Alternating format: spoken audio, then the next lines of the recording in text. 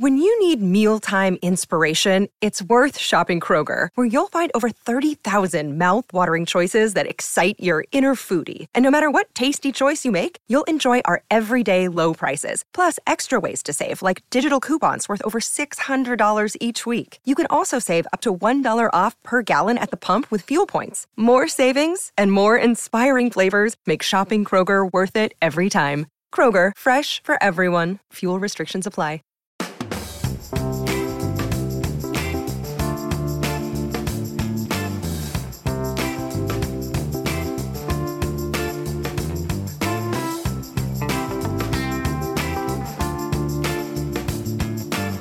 Top of the morning, everybody, and welcome to Popcorn Culture. As always, I am your one true host, Jazzy J, joined as usual by my brother, the one true co-host, Buzzy Benjamin B. Ben, how's it going? It's just truly splendid. Excited to be here with you today. Yeah. You know, I had to bolt across town to come and join you guys. Your studio here is beautiful, honestly. I gotta say, I'm really impressed with everything you guys have done with the place. And anyway, just thanks for having me on. It's a true honor to be a part of such an established show. Yeah, no problem at all. Ben, actually, I'm glad you brought up that we're such an established show, because I do have an established show update for you. You do? I do. Would you believe it? I can't believe you set me up for this segue I didn't know I was going to do, but I just remembered right now. This is how it works. This is why you're such a good co-host. You know what I meant to think, and then you're like, oh, I'll just throw you a bone there, even though you didn't know I was meaning to think a thing. Exactly. You know how it is. We're in sync, like the band. Like the band, yes, exactly like that. Exactly like the band In Sync. That's how people describe us all of the time. Anyway, in established podcast news, as it were, last year, you will recall that we asked the little colonels out there, the listeners, to go to roanoker.com and vote in our local magazine's poll or contest for the best podcast in Roanoke. Yes, we did indeed. Yes. And it was quite a fun journey. It was a multi-year process to finally make our way into the pages. You then surprised me with probably the most untoppable element of surprise in the history of Element of Surprise, which is you actually got a billboard to commemorate the occasion, which was one of the coolest things that I feel like has ever happened. Yeah, I was pretty excited about that. I was planning that for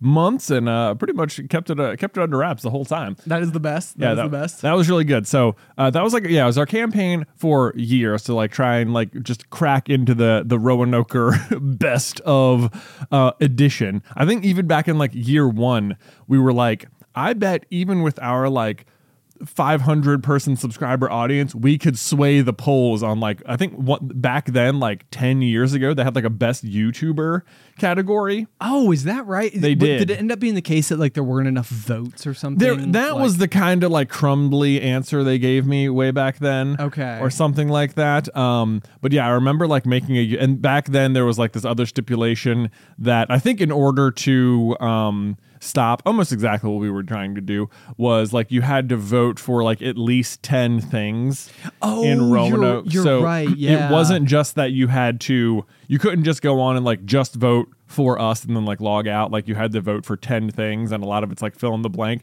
So I remember the video I made for it was look, vote for us, but in the meantime, here's 9 other things to fill the requirements. And Absolutely, hey, if you're gonna make us vote for 9 things, I'll sway the vote 10 times. Right. Yeah, I can play this game. I can play your game, Roanoker. Anyway, they have since removed the 10 item stipulation. Obviously, because we won last year, and I don't think we swayed it on 10 specific things. But this year, I remember going on, wondering, when do we need to do this again? Should we campaign for the vote again?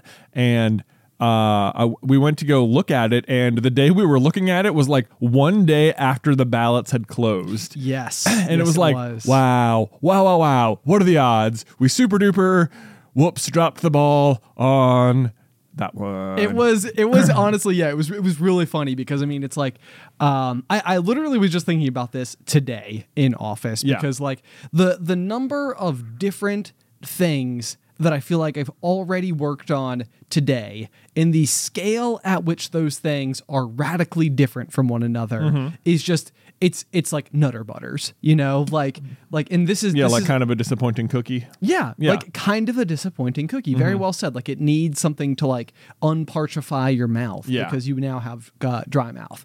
As a result of it. But anyway, the end result is that like I think realistically, just about everybody here in office is in some way, shape, or form like a jack of all trades. Yeah, like there is always so many different activities that you could potentially be like working on that like vary from like your chief job function, like for you and I, like hosting our shows and stuff like that, or like writing, to, you know, just like assembling things that we need around here in the office, to like filing type, like legal types of paperwork, to doing like accounting type things, to, you know, just all of the rest of it. And so I think a lot of times like what happens is like with something like this, the Roanoke are just completely snuck up on us and then clean past us. And it was just like, we made such a big deal out of it last year and then did nothing. Yeah.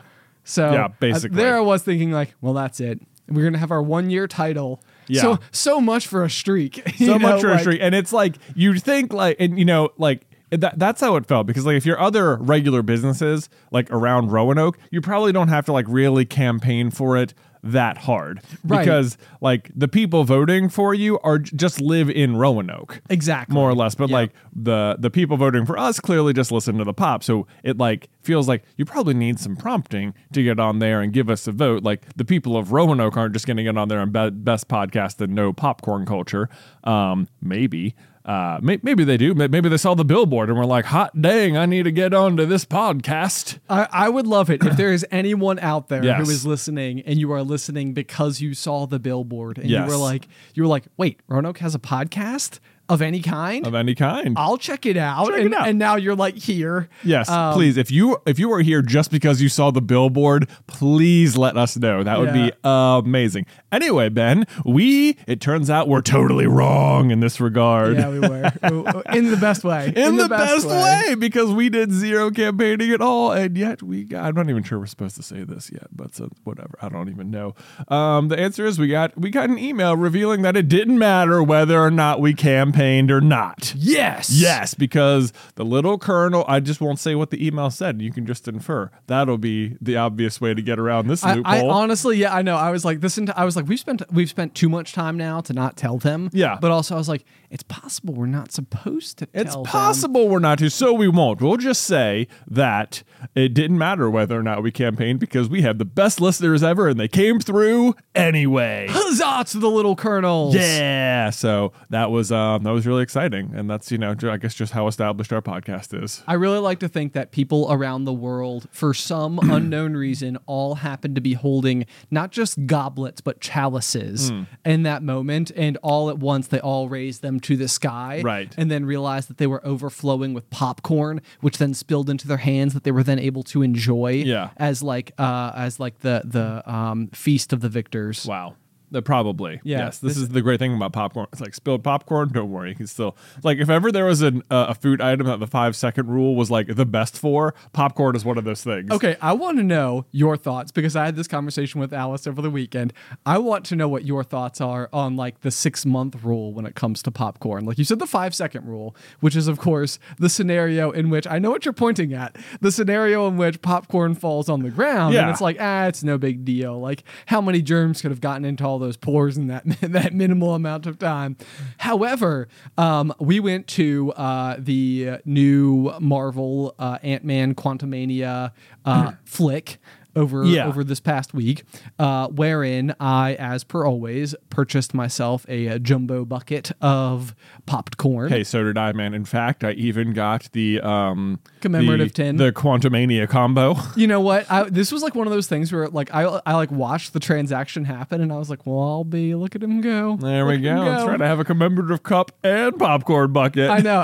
Honestly, I was almost like really like filled with glee because I don't even know that it felt like out of of character, but I was surprised that you sprang for it, and I was like, yes. Yeah. Yes. Yeah. Do the thing. Anyway, so last time we had gone to the movie theater, I think it was to see Avatar: The Way of Water. I had also requested a jumbo popcorn. The Wumbo. Kat in office then informed me that it was way too big of a bucket for myself and that there was no way I would finish it, and she was absolutely correct. However, I did bring it home and finished it with Alice, and it was amazing. Boom.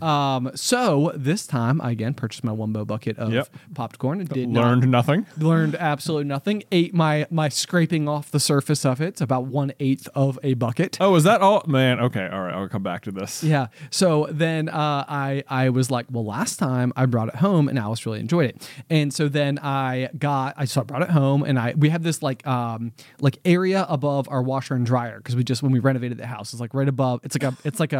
It matches like our countertops, but it's like over right next to the kitchen. And so I walked in, I set the bucket of popcorn there, and just kind of forgot about it. Oh, okay. So this was a Thursday night, obviously. So then it was Saturday evening, and Alice was like, do we have anything to munch on? And I was like, I've got that popcorn from the movie theaters. And she was like, that's gonna be like 2 days old. That's gonna be so stale. And I was like, nah, it'll be fine. What? And so it'll be fine. I went and nabbed that stuff, and we ate it anyway. However, at this point in time, this is where my question lands on you. What is your rule? What is your statute of limitations on how long popcorn could have sat out? Does popcorn get stale? Go. Ben, popcorn is basically popped stale as far as I'm concerned.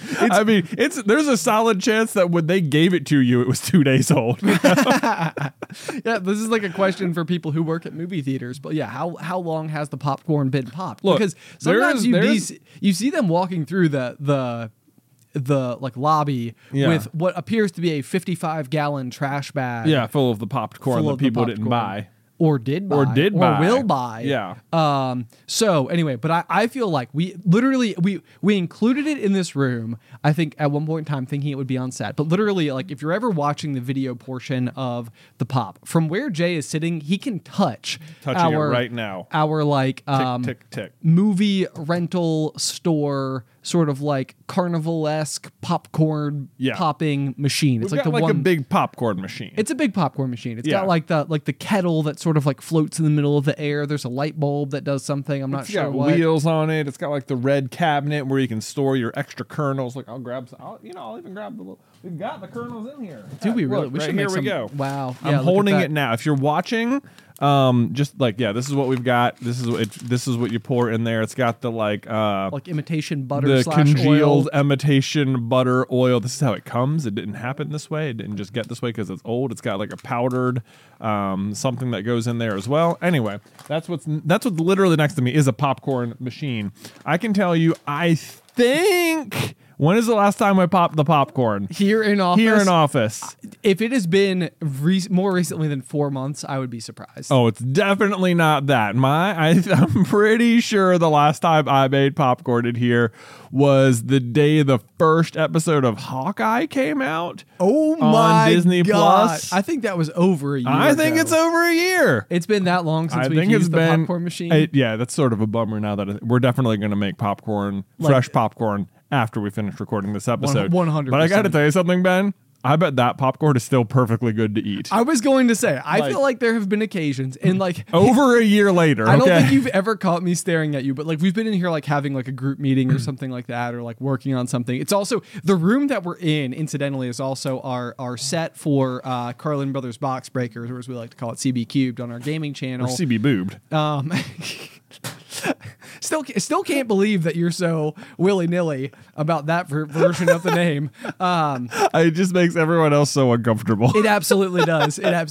No, it's fine. The other thing we have in here is also like our general gaming set where we do we have like our TV and everything. But I feel like on occasion we will be in here and you will walk over to the popcorn machine, and just as you literally just reached in and grabbed some just kernels, quality year-old popcorn. Yeah. And you just like munch on it. And it's literally as if No, I definitely haven't done that in over a year. I think you have. No. I disagree. No chance. I disagree. No. I mean, I won't die on the hill. Yeah. But listen, there's no doubt that at times there has been popcorn that has been there for a while that I will just go and grab a handful. But I don't think I have grabbed any of this particular batch in over a year. Okay. But anyway, that being said, I'm now holding some of the popcorn from the Hawkeye premiere, apparently. From the Hawkeye premiere. And I'm just going to eat it right now, like no problem. Oh, it tastes totally gracious. fine. Goodness gracious. Let's see. I mean, it tastes exactly like popcorn. It is absolutely horrendous mouth noise. It is not great mouth noise. I'll move the microphone. I'm like, my jaw is on the floor right now. So it's like edible. It's not only is it edible, it tastes not 1 day old. You know? Can someone explain this? Like, is it the it's case? Enjoyable. Is it the case that like popcorn is like some type of like synthetic plastic? I mean, I feel like they make plastic materials out of corn, like byproduct and stuff like that. Like that's sure. You know, there's plenty of things that are made from corn. Do you know what's made from plastic, Ben? Bubble gum. Yeah, I know. You've told me, and it was upsetting, and I wasn't pleased about it. But yeah, I'm like curious if like the substance that we perceive as edible popcorn is like closer to styrofoam than I think it is. No, I mean you get the corn. You pop it yourself. You see the kernels. No, I know. You know? No. Of course, I'm not saying that's like a manufactured product or something like that. I'm just saying like are we connecting the dots because like popping corn, like corn that is meant for popping, is different from like corn on the cob corn. Yeah. Like those are different strains of corn. And so what I'm asking is basically like cotton, for example, grows as like a plant. Yeah. Like it's a harvestable thing. But like, you know, you would still not like chew on a t-shirt or something like that, like 100% cotton, and think like, well, this is edible. But if it was broken into small enough pieces and absolutely doused in butter, I still feel like you could probably, I'm not recommending this. I'm just wondering how far the comparison stretches. Because it's surprising to me that like more doesn't happen to the popcorn. And yeah, like what is the decomposition rate of popcorn, or like why doesn't it go bad? Exactly. Or are you just literally, did you just like set yourself up 8 hours from now? Am I just food poisoning myself? Right, yeah. I doubt it. I'm not concerned at all. No, I know. And you shouldn't be, because I have watched you do this very thing. Yeah. At bare minimum, I think it's been 60 days old. I think I've seen 60-day old. And now, I mean, easily like probably 300. Look, now we're well over 3, because Hawkeye came out before Christmas 2022, right? No, 2022 was last year. So before Christmas 2021. Oh, that's what I meant. You're right. Okay. Yes, Hawkeye came out before Christmas in 2021. It is 2023. It is now 2023. So I think that's, unless someone else popped popcorn that I'm unaware of. So we just ate popcorn. Well, you just ate popcorn. Yeah. That was popped in the year 2021. Right. And it is the year 2023. And it tastes not 3 days old. Not before you said 1 day old. Yeah. Well, not even. Okay. What? Every 100 fine. Days adds 1 day's worth of staleness. Staleness to popcorn. I don't know. It's perfectly fine. So anyway, but I thought it was hilarious. I mean, it was funny because I remember the first time I ever saw you do this. It was like one of those things where I almost felt like someone needed to like teach me that like this was something that was like completely okay. So for example, like if I had like a bowl of Skittles or something, you know, like laid out from like a party, I would probably continue to eat off of that bowl of Skittles for weeks to months on end without really thinking that like the freshness of them had been even remotely affected. Yeah. But like I'm also aware of how processed Skittles are. I think Skittles would probably age worse than popcorn. Like I think they get really hard after a while. I could see that. It's making my teeth hurt just thinking about it. Exactly. Well, the other thing about this particular thing of popcorn here is that it is at least in a box. True. More or less, like it is exposed to the air pretty heavily. There's no like way around that or anything.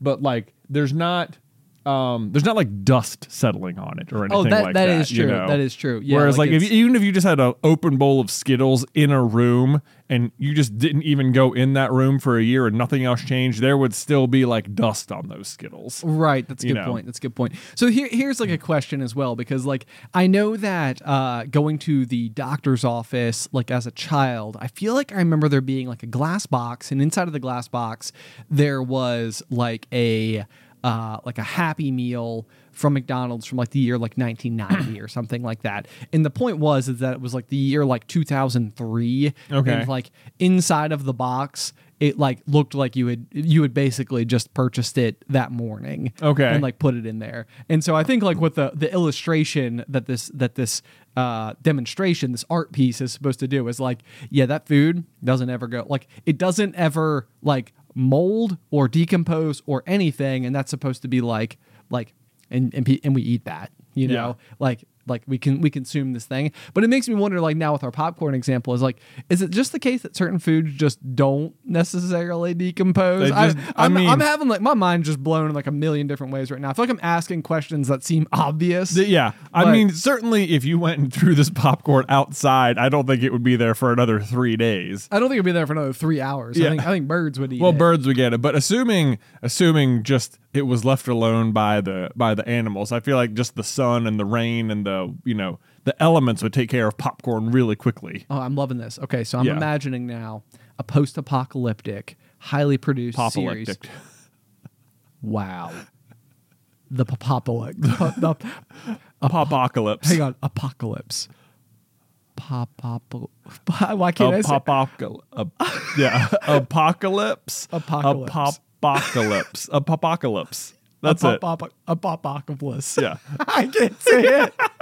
Apocalypse. Okay. Anyway, imagine this. It's like rugged. There's like grass growing in between the streets and like trees inside of buildings and everything. No humans, no animals left to be found. Nothing more than the elements and some scattered popcorn. Which just fails to decompose no matter what. Episode 1, popcorn on ground. Boy.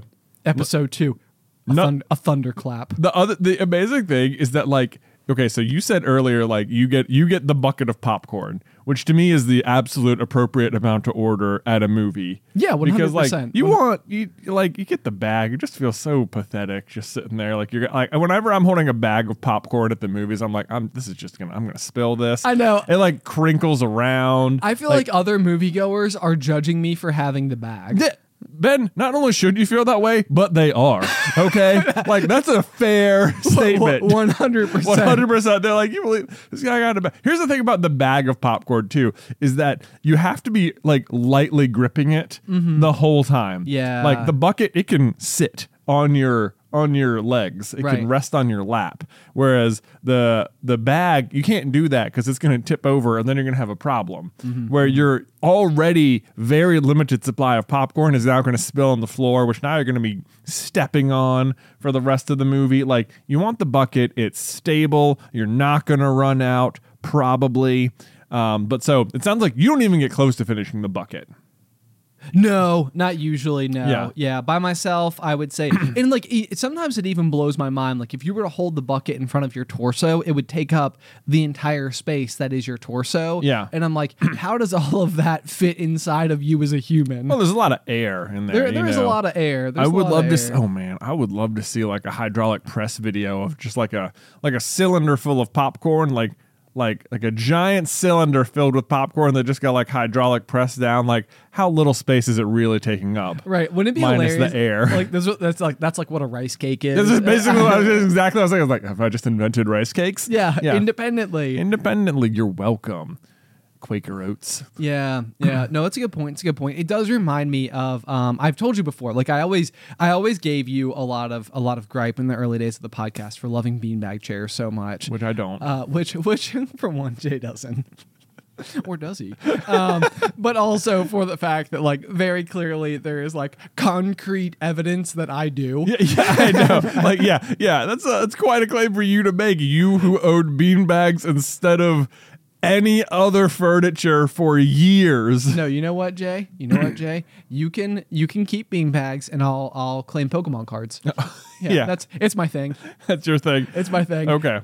I call dibs. No, but yeah. So I had the Lovesac gigantic beanbag chairs, and I do feel like there's probably no point in my life, like the way I imagine people must feel if they can drive a car like a Aston Martin or like a Bentley or a Rolls Royce or something like that. Mm-hmm. Although I think people who are in Rolls Royces don't actually drive them. I feel like that's part of the appeal. It's like not only can they afford it, but then also someone to drive them everywhere. That's my assumption as to how that works. Is anyone out there and own or drive their own Rolls Royce? However, when I got the Lovesac, I felt like like $1 million. I'm pretty sure I hosted a party with as many people as I could get to come to my very small apartment, literally just so they could see the fact that I owned a Lovesac. Wow. Like I was like, you been to Ben Carlin's apartment? He's got this like beanbag beaming from ear to ear. Like I was like, I am on the cutting edge of seating technology, and I have one, and it's huge, and it's wildly inconvenient for my like group of 4 people who live here. Yeah. Because not all of us can sit on it at once. The other thing too is if you sit on them for too long, I do feel like they eventually become pretty uncomfortable. They do, and you have to like fluff them. And like the longer you own a Lovesac, the like at least maybe they just become like they need to be fluffed more often. But or else you become like really persnickety about the fluffiness of them. Yeah. Like it's like no. Like I can only sit on this now which has been freshly fluffed, which is not a problem. It just takes like this like full body like whip to like toss it in the air several times. Yeah. It's like, and I think it weighs like 65, 70 pounds. So it's like you're not doing like an insubstantial like deadlift in the process as well. So gotta really like keep your back straight, for proper Lovesac fluffing. Right. Where was I going with this? Oh, no. So what I was going to say, though, is that one of the most unique things about this entire process, though, is that the way that they ship them is they have a gigantic bag, probably similar to the ones you saw people carrying the popcorn around in at the movie theater. And they literally take a vacuum and just like suck all of the air out of it, and it makes the finished product look like this like really weird shriveled peanut, because it's basically just like all of the like little lumps of foam are making like this irregular surface on the exterior of the bag. And so I say all of this literally just to think, go back to our example of the popcorn and how much space it like takes up in your stomach. Yeah. It would be interesting to do the same thing with popcorn. Yeah. To like fill up a plastic bag with popcorn or like a full bucket's worth, stick the vacuum in there and suck all the air out and see if you can't like really get it to like compress down into something. How little can it get? Well, I'll tell you, Ben, like unlike you who just gets the bucket and then skims like an eighth off the top and that's sort of your movie going experience, I had maybe like I don't know, like an inch left in my bucket at the end of Quantumania. So you probably could have poured the bottom of your bucket into my bucket. Yeah. And we could have had a full bucket again. Exactly. Like I almost finished it, Wow. Yeah. That's amazing. Yeah. Are you eating the whole time? I mean, I don't eat the entire time. Obviously, you do a bunch during the previews, like right when you sit down. That's, I think, like the prime. This is almost the problem. Like, what I really need to do is, because I want to be eating it while I'm watching the movie. But while it's sitting in my lap, it's hard not to. So really, I need to like get it, put it off to the side, and then just watch the previews, wait for the movie to start, and then grab the popcorn. That's what I should do. That's what you should do. Yeah, but I wasn't eating it the whole time. After a while, I will just sort of set it on the floor, which I feel like you can comfortably do with a bucket and not a bag. And I will like at some point I'll reach down and just get it back. And then I'll just keep going again. Kelly, you caught your second wind. Yeah. I caught my second wind and then like third and fourth, Amazing. Just got to keep going. Amazing indeed, Ben. Amaze. Maze is a word for corn. That's right. Hey, nice. Yeah. Look at that. We're so good. Yeah. Okay. I like it. My other thing too is that like when it goes to the movie theater concession experience is that I actually I don't drink like a lot of soda in general in life, and usually the movie theater is like one of the like excuse type of places where it's like we're here. It's part of it's part of the experience. It's part of the experience. However, my other problem is, and I feel like movies have just gotten longer, is I don't want a beverage because the beverage basically will make me have to go to the bathroom. Right. And I don't want to have to like get up in the middle, especially because most of the time when I go to the movie theaters, it's on a Thursday night wherein you and I intend to record our review of that movie the next morning. Yeah, I'm like missing 1 minute in the middle or something could be a big deal. Right, yeah. It's like how come they never explained this? And it's like they did. It's like, oh, well, see, now I just feel silly. Yeah. It's like, and now we've gotten to the part of the review that I can't cover because I had to go to the bathroom. Right. So anyway, that's my other problem too, though, is I also feel like when you've got a beverage, the beverage helps consolidate all that corn material that's inside of your stomach into like corn mush. Yeah. Which is helpful, but then it also makes you have to go to the bathroom. Yeah. And so I usually don't get a drink anymore. I forewent that, which also just means that now I have less mushy popcorn material in my stomach. Oh, right. Like it doesn't condense down because there's no liquid. Precisely. Well, I got a soda the last time, and I guess I just dealt with it. I didn't have to get up at a time. There was like, we got to the point where it was like 3 or 4 previews have gone, and I was like, I do need to go to the bathroom. And I'm like, okay, if one more preview starts, I'm gonna have to go for it. You're gonna book it. I'm gonna book it. And fortunately, I made it to the bathroom and back before the preview was over. What? So I was moving. I made it. It was the Guardians 3 trailer. I've already seen it. Didn't even miss anything. No big deal. Man, no big deal. I'll tell you what is a big deal though, Ben. The theater we go to is typically the Regal around here, and Regal recently switched from carrying Coke products to Pepsi products. Yeah, how pleased are you about that? I'm not pleased about it one bit. Yeah, no, I need that. I don't know any. I haven't talked to anyone who is. Like honestly, like the Regal around here is typically considered the better of the 2 movie theaters, or like the 2 bigger theaters, because it's got like the stadium seating and the little bit nicer chairs and stuff. And like prior to this switch, not only that, but it also had like Coke products. Like there are times when like me and Beth will be going to the movies and she'll be like, which one are we going to? And I'll be like, Regal, because like, the chairs mostly. Right, yeah. She'll be like, she literally will decide not to go sometimes because they don't have Coke products anymore. No way. I know. And I'm like, and we're not like people who drink soda that much. I was gonna say, yeah, like it's not. Oh my gosh, it's so upsetting. And we talked to our friend Mark last time, and he was just like his complaint was like, man, they switched to Pepsi. They didn't even get cherry Pepsi. And I was like, thank you, Mark. Thank you. Like I don't know who was in charge at Big Pepsi or whatever. Like you have to specify Big Pepsi, like the small Pepsi. I'm not sure who's in charge at Pepsi or who's in charge of the pouring right situation, but like I don't know how it isn't well-known information that Cherry Coke is the best movie theater beverage. And if you're going to be Pepsi and not be Coke, at least put Cherry Pepsi at the movies.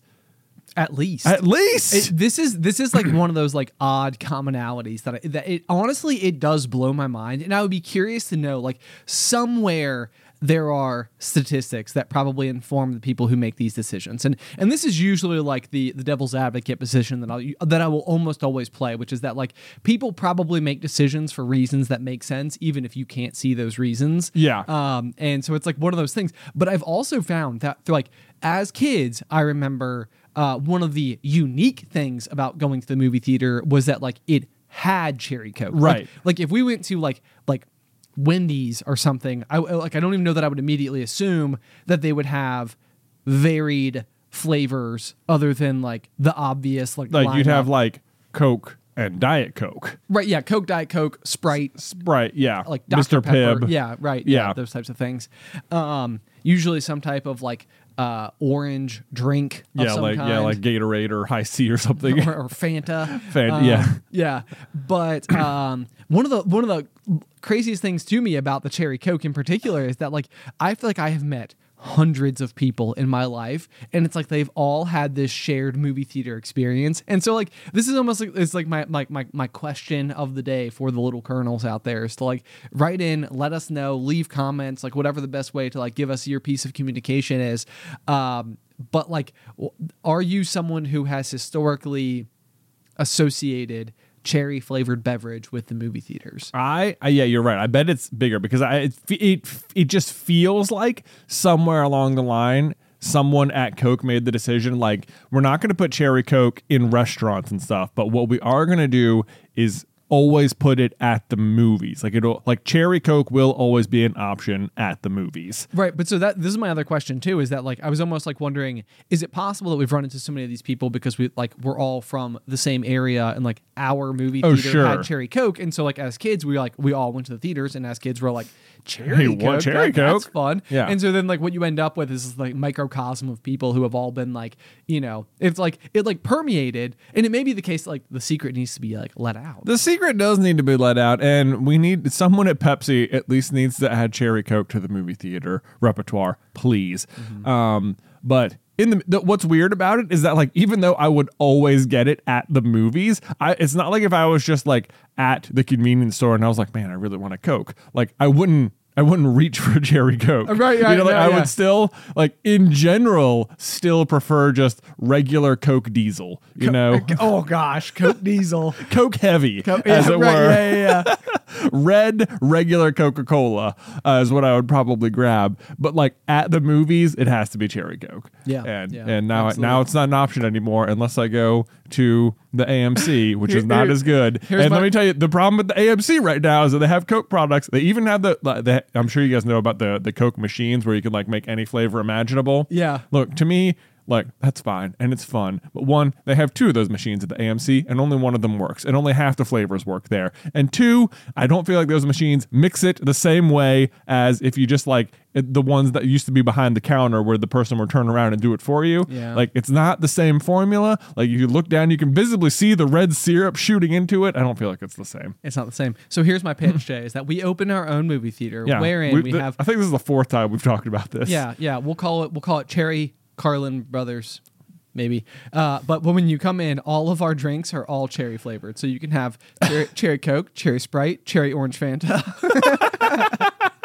cherry Dr. Pepper. That's exactly it. Yeah. All of the soda is cherry flavored, no matter what. We made everything cherry flavored, regardless of how otherwise orange flavored it is intended to be. Yeah.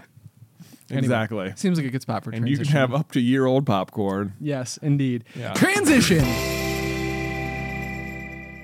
Popcorn Culture is supported by Arena Club. Okay, so you guys know that I love trading card games and that me and Ben are big time collectors of Pokemon cards. You know, it's that childhood fantasy of finally being able to use adult money to buy those highly coveted rares of our youth. And like, even in our office, we have not 1, but 2 full display cases with some of our all-time favorite rarest cards that we've pulled. But something I did not know existed when I was a kid in my youth was the grading process for trading cards or sports cards or whatever you're collecting, you know?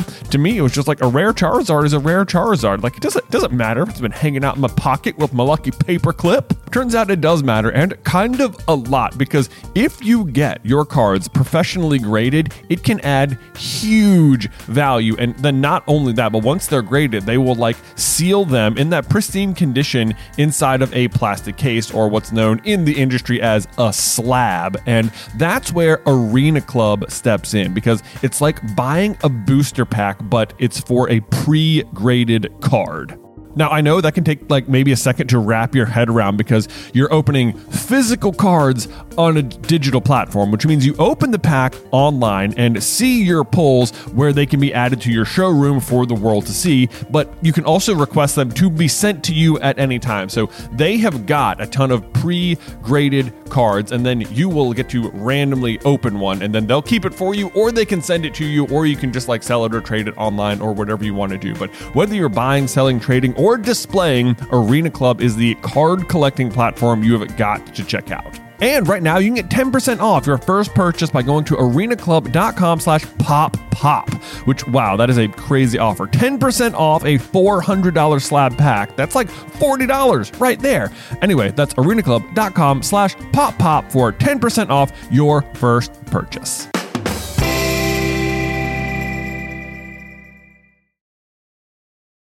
Popcorn Culture is sponsored by Shopify.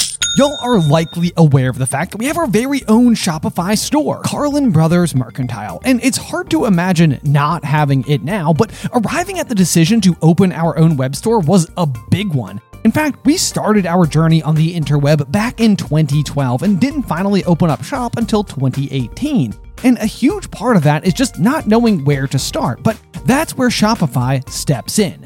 Shopify is the global commerce platform that helps you sell at every stage of your business, which is a fancy way of saying it's a really easy and effective way to start an online business, no matter if you're operating out of your garage or have like a whole building or 3 or something. Once we were set up, our biggest concern was trying a new product, only to discover no one was interested in it. But Shopify is powered with so many reports, more than you can even imagine. And this is so handy because it allows us to use data to better provide what folks are actually interested in. It's so easy to use, but even if you do find yourself caught in a jam, Shopify's award-winning help is there to support your success every step of the way. Sign up for a $1 per month trial at shopify.com/poppop. That's all lowercase. Go to shopify.com/pop now to grow your business no matter what stage you're in. Shopify.com/pop.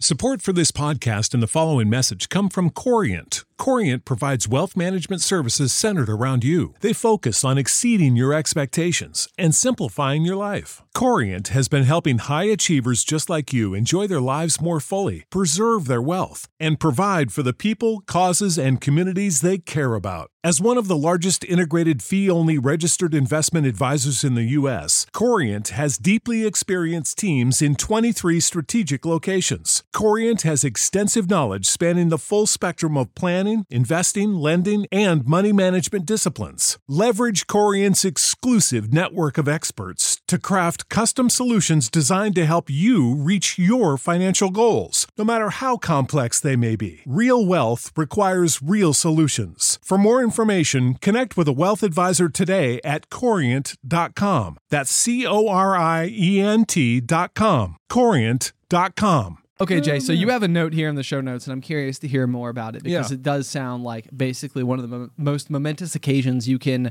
have as a parent. Yeah. But I suppose in what has happened is that Luke has somehow discovered a way to bring you coffee in bed. Oh, my goodness, Ben. Yes. So this morning, it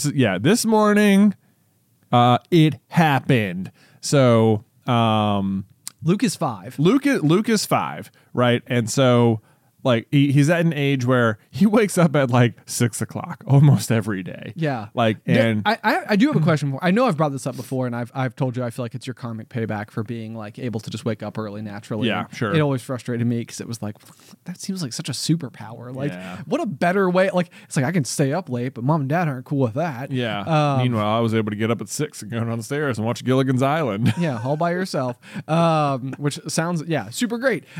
Did you wake up at 6? I've always been curious about this. Like, was it that early or was it just earlier than me? I think it was just earlier than you. Yeah. Okay. There was a period around like 6th grade when like the only time of day available to watch the Pokemon anime show, when it was like coming out for the first time, was like at 6 in the morning for some reason. Either it was at when we were about to go somewhere on Saturday. Okay. No matter if we're like wherever we had to be on Saturday, wherever our parents needed to be, whatever we needed to leave the house, that's what time Pokemon was coming on. It was like, oh man, if I could even count on it. I'd be like, I don't think we have plans today, but Pokemon's coming on at 10, so I feel like it's 9:15 right now. If this show can just end and play the next episode, I'd be golden. But like, sure enough, Dad would walk and be like, "Get your shoes on, kids, or we're going to a barbecue." A barbecue, man. Will they be playing Pokemon? Like, it's a 4-hour car ride.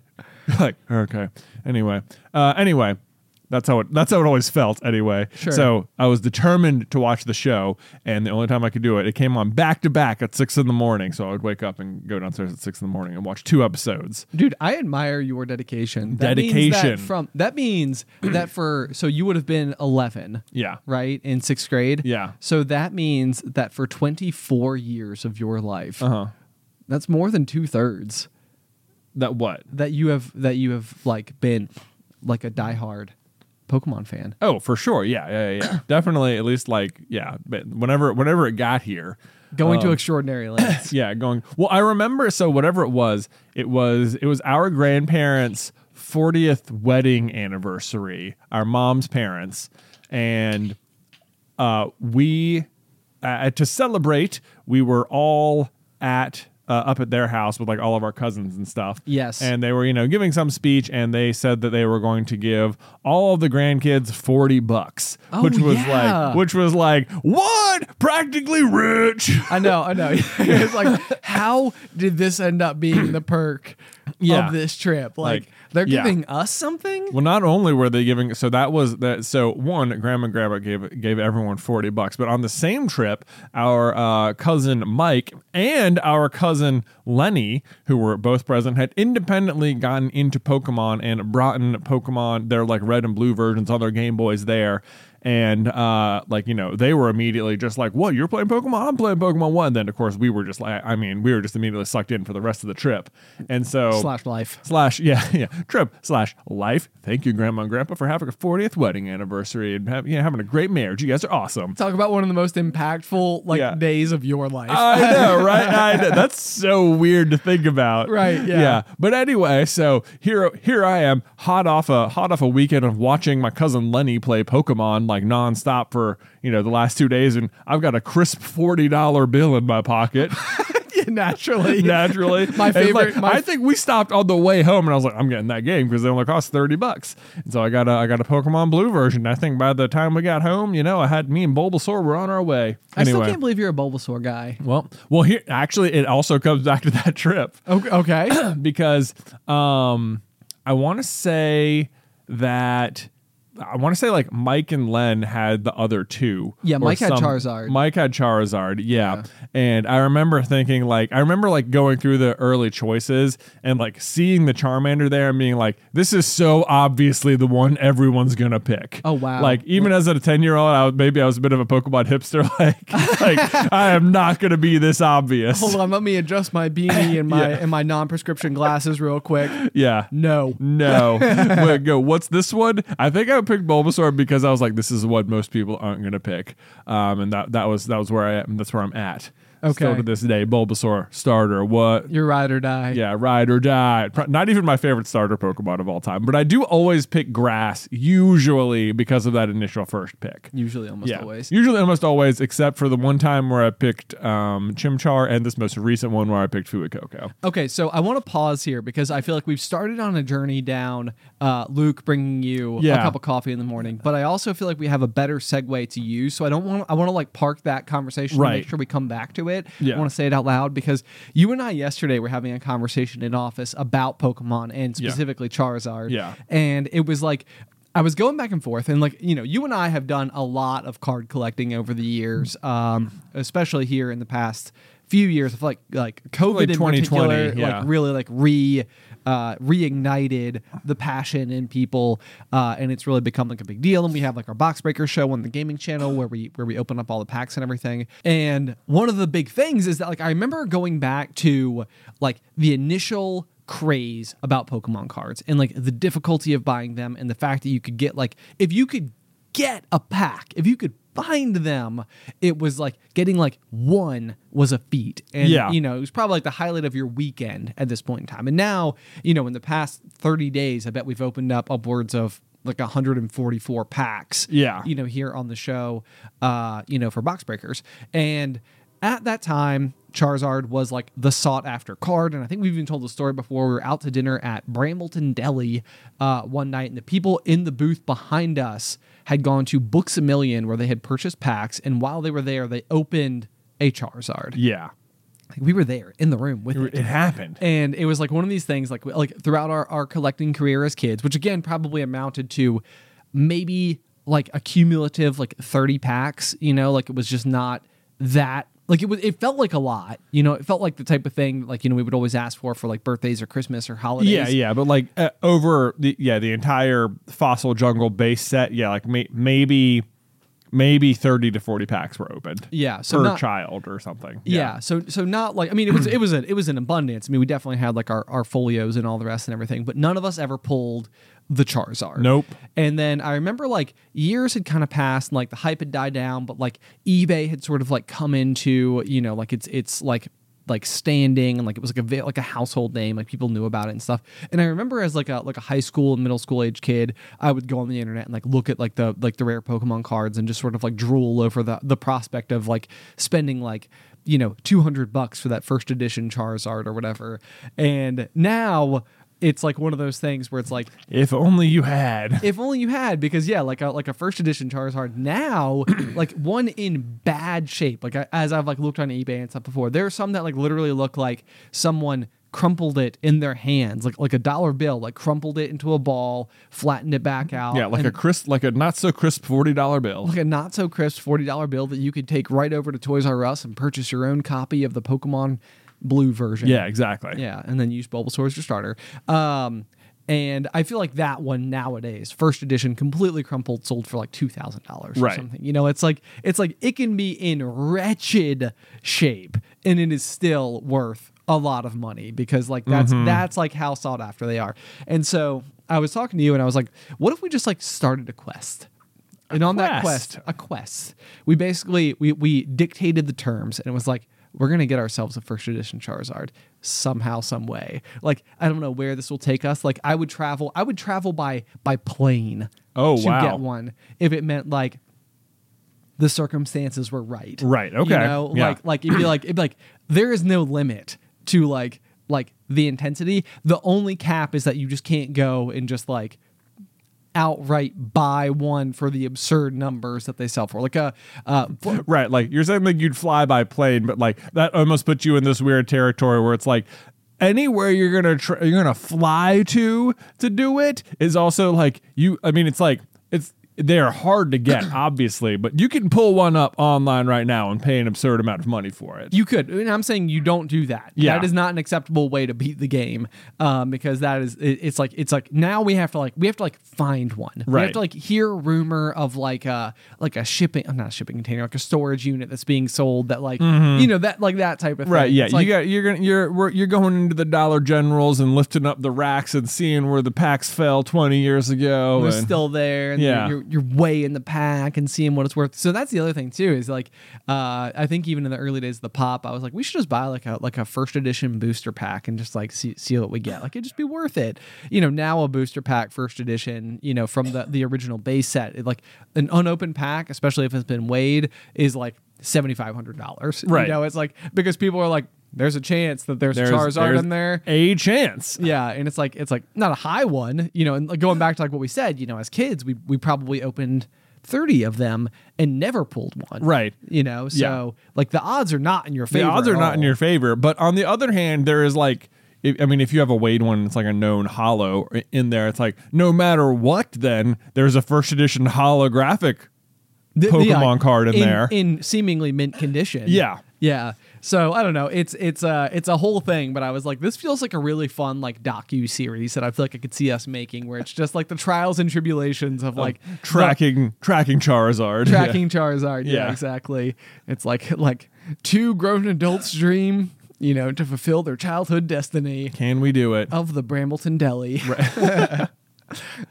Maybe they'll come on as the figurehead sponsor. Well, you know what, Ben? There's a regional Pokemon tournament in Charlotte next month. That I'm sure you know plenty of vendors will be at. You know, good place to start. Just saying. You know, go and put our ear to the ground a little bit. Like, you know anybody?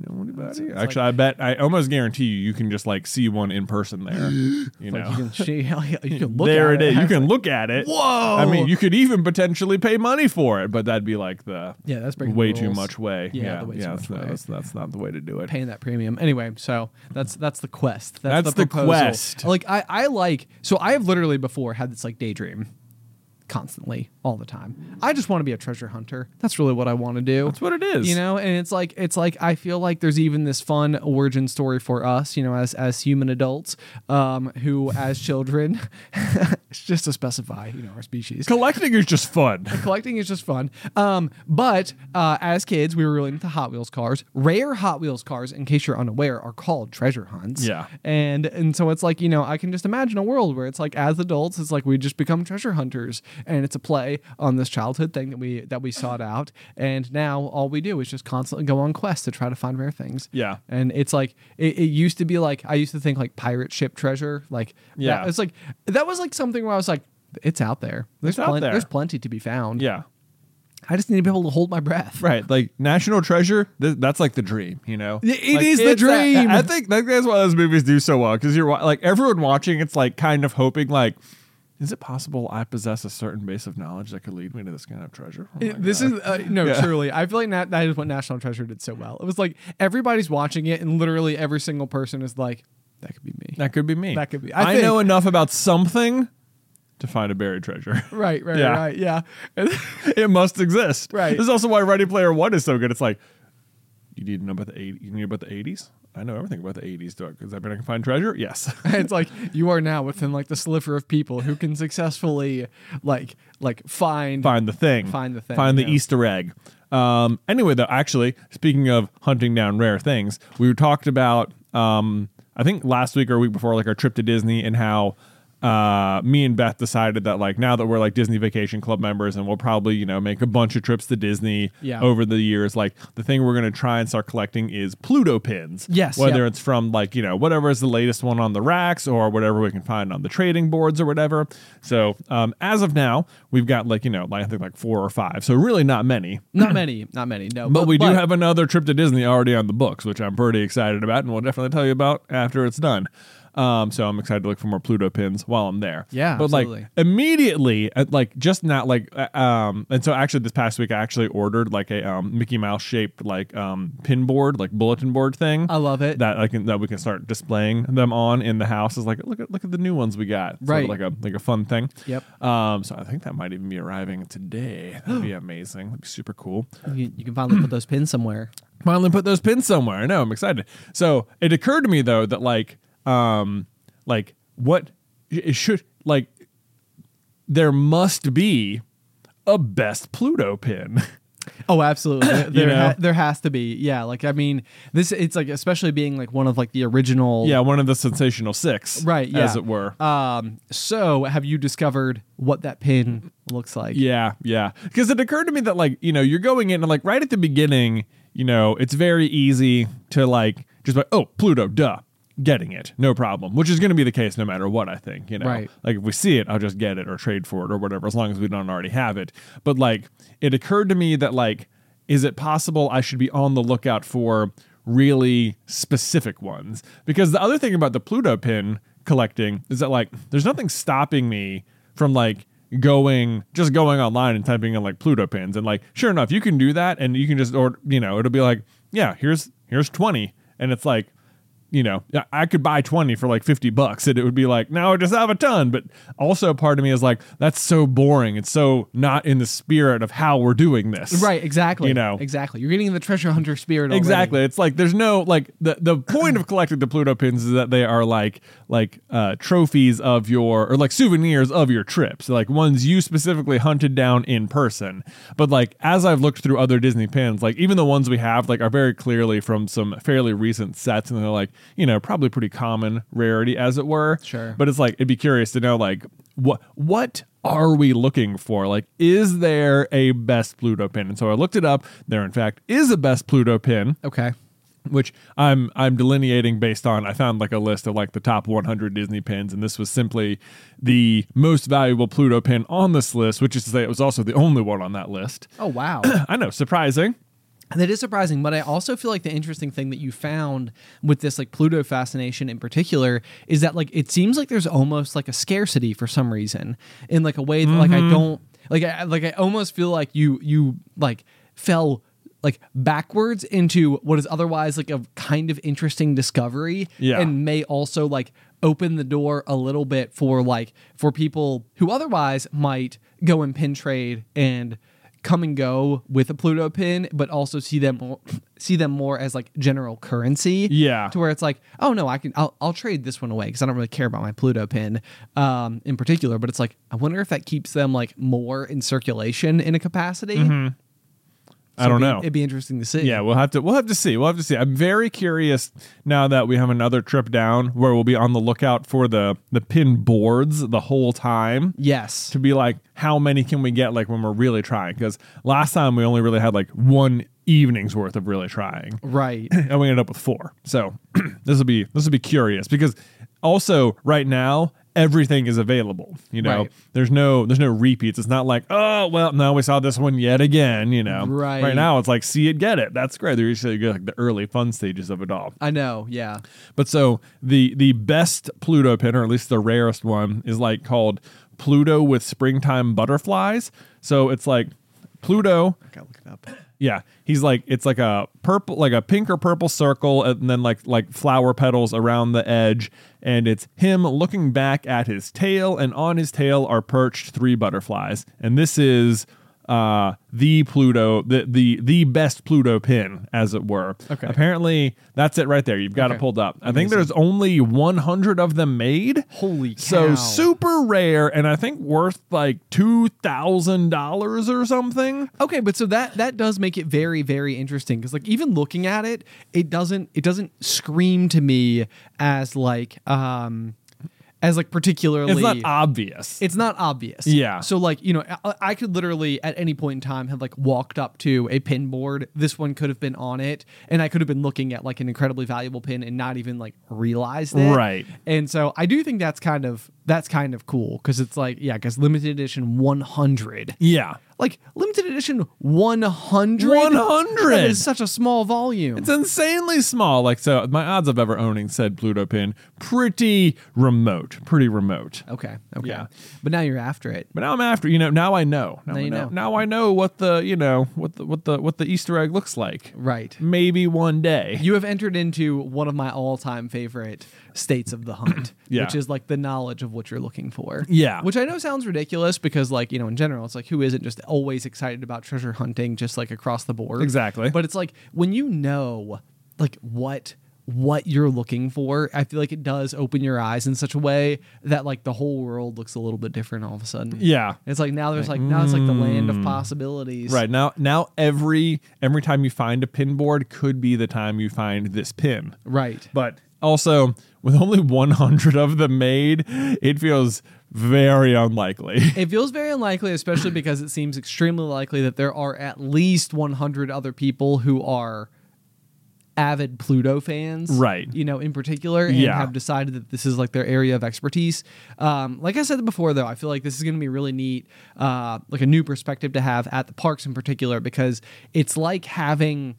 Like many people bring their collections like with them and have them like on proud display, and it's like, now I almost want to go over and be like, can I just see your pins? Can I see your pins? And I bet that they would be like excited to show them. I'm sure they will. Like, I'm sure they will. So. But yeah, this is the other. I guess someone wrote in on the Reddit and was like telling us about the pin stuff, and so it's like the ones you can find just on the racks. Those are always going to be the pretty common ones, as you might expect. Of course. So what you really, if you want like the rare quote unquote ones, you want like the limited release ones or the limited edition ones. And where do those end up being? That is a good question. Okay. I'm not entirely sure. Okay. Or else, I guess sometimes like the ones like where it's like there's like a mystery set where it's like, there's 10 of them, but if you buy this pack, you'll get 4. So it's like there's no guarantee that you'll get the one you're after kind of thing. So it's like, yeah, that's another way they get you with those. So that's how they get you. This is the thing about collectibles, is that it's just like I don't know what it is about our brains, but like we just love collecting. It's fun. So yeah. Anyway, I'm excited. I'm very curious to get the Pluto collecting underway here. It's coming in mass. Anyway, okay. So I think at some point now we can finally, or after some time now, we can finally return to the tale of your bedtime coffee brought to you by morning time coffee. Morning time coffee brought to you. Yeah. So Luke wakes up at like 6 every single morning. Yeah. And like once upon a time we were like, Luke, look, it's okay. When you get up, you don't have to wait for us to come get you. You can just go right downstairs. But what he really wants in the morning is to just spend time with either just me or just Beth. Okay. Like he knows the twins aren't awake yet. This will be like dedicated alone time. And that's the number one thing he wants. I am so curious if someday he will be on a podcast and be explaining to one of the twins, being like, yes, my whole tactic was wake up before you wake up, you guys. One-on-one time with mom and dad. Exactly. Yeah, Boom, I know. bam. Yeah. Bam. Got it. So that's sometimes I'll be like, you can just go downstairs, and they'll be like, no, I don't want to go downstairs. And it's like, why not? You could just go downstairs and watch TV. And it's like he doesn't really want to watch TV. He wants to be sitting next to you. Whatever it is. It's pretty adorable. It is very adorable, and it's like so there is that. But we also we have like a Nespresso machine downstairs. Okay. And all of the boys love doing it in terms of like pressing the button, making the coffee come out and stuff. Yes. Nick and Nate, they kind of know how it works, but I don't think they quite have like the strength or dexterity to fully operate it and like click the locks into place and all of that. Luke is big enough that he is strong enough to work the entire machine by himself, and it's really not hard. There's only one button, right? Provided that there's water in it or whatever. And like I have while we were downstairs before, I have asked him to like make a can you go refill this for me? And he'll like he's like, oh, I get to go work the machine, and he'll go do it and stuff. So recently, well, my new tactic, just to buy myself more time, more than anything, is be like, was just like to ask him, like, can you go make me a coffee? Like, first of all, because it sounds like maybe it's an exciting task for him. Like he gets to go play with the machine by himself. Absolutely. I know, right? Like so fun. But the first like 4 or 5 times I tried this tactic, he's like, no, don't wanna. Like, he's like, just you come downstairs. And then but like more like 2 days ago, it finally like I think dawned on him like maybe going downstairs and playing with the machine would be fun. Like, hey, maybe I'm not thinking about this enough. Right. So he's like, with further consideration. Yeah. Starting to see it. So like 2 days ago, he's like, do you want me to make you a coffee? And I was like, yes, please go make me a coffee. And I was like, I don't know how this is gonna work out. And like 5 minutes later, suddenly I just hear this like crying, like panic sound, and he's successfully done everything except remember to get a cup. So he's like gone through and put the pod in and pressed the button, and it's coming out, and it's just like hitting the little catcher thing and getting all over the table, and it was a huge mess, and that was the bummer. I was like, and now I'm up, and now there's a mess. I'm up, and you're crying, and I gotta clean up this coffee mess, and it dripped down onto a bunch of other things, and now they're all messy, and but anyway. The point is, that was a learning experience, and I'm sure he will never, ever forget the mug again. Yep.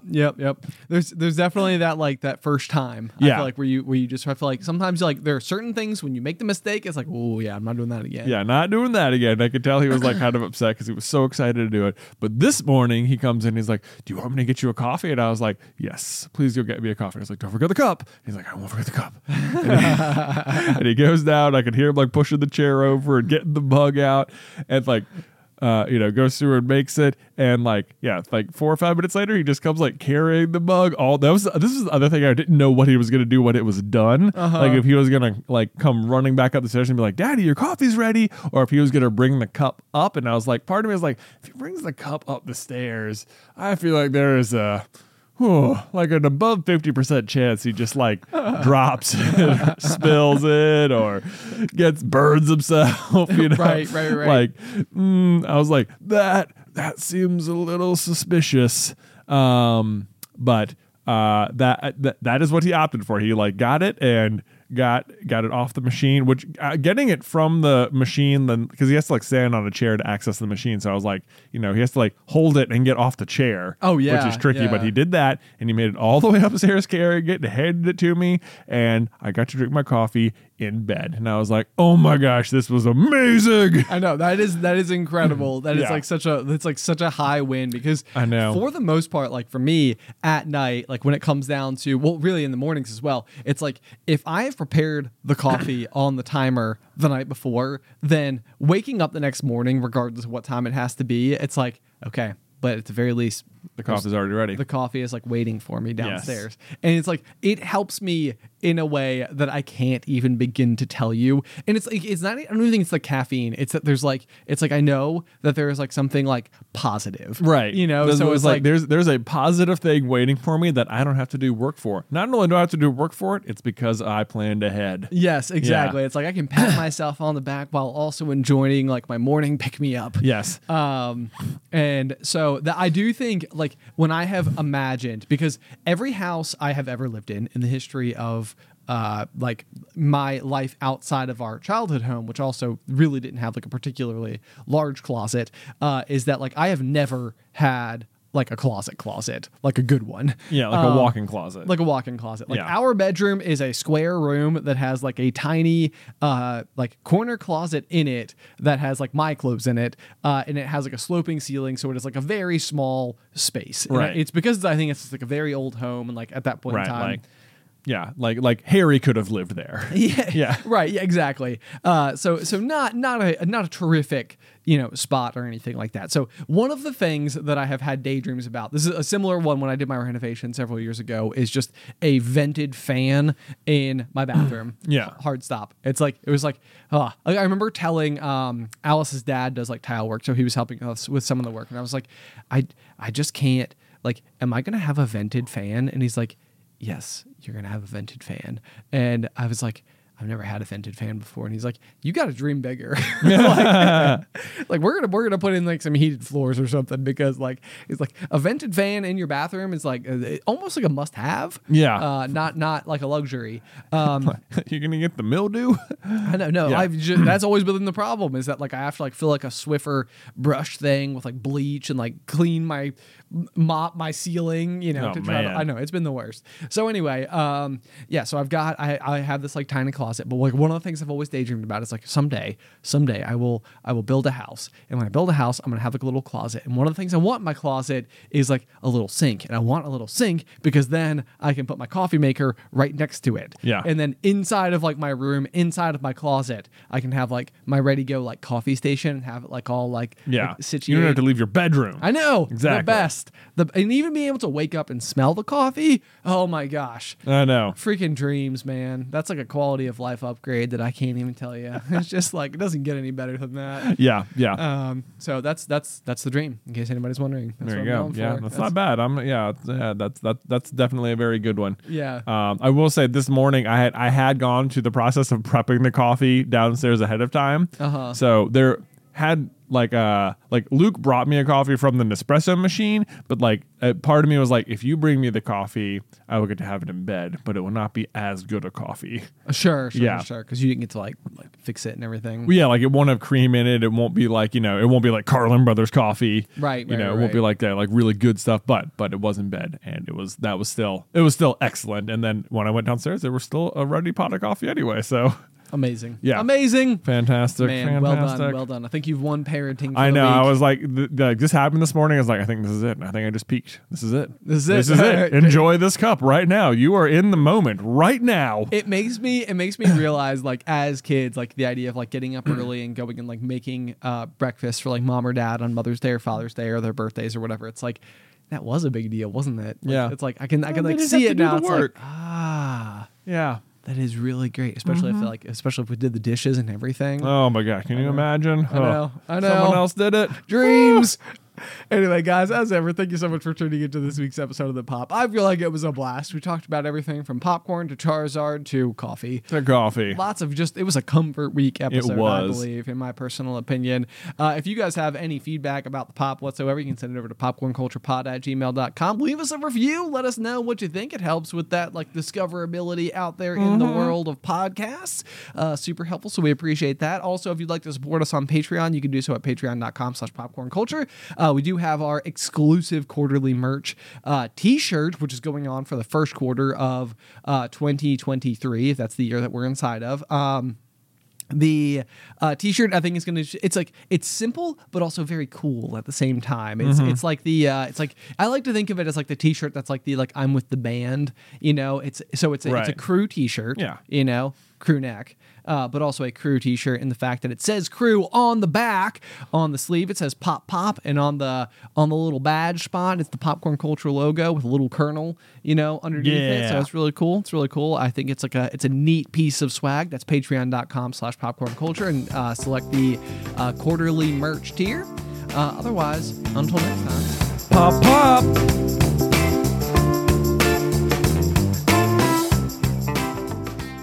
You know how to book flights and hotels. All you're missing is a tool to plan the travel experiences you'll have once you arrive. That's why you need Viator. Book guided tours, excursions, and more in one place. There are over 300,000 travel experiences to choose from, so you can find something for everyone. And Viator offers free cancellation and 24/7 customer support for worry-free travel. Download the Viator app now and use code Viator10 for 10% off your first booking in the app. Find travel experiences for you. Do more with Viator. When you need mealtime inspiration, it's worth shopping Kroger, where you'll find over 30,000 mouth-watering choices that excite your inner foodie. And no matter what tasty choice you make, you'll enjoy our everyday low prices, plus extra ways to save, like digital coupons worth over $600 each week. You can also save up to $1 off per gallon at the pump with fuel points. More savings and more inspiring flavors make shopping Kroger worth it every time. Kroger, fresh for everyone. Fuel restrictions apply.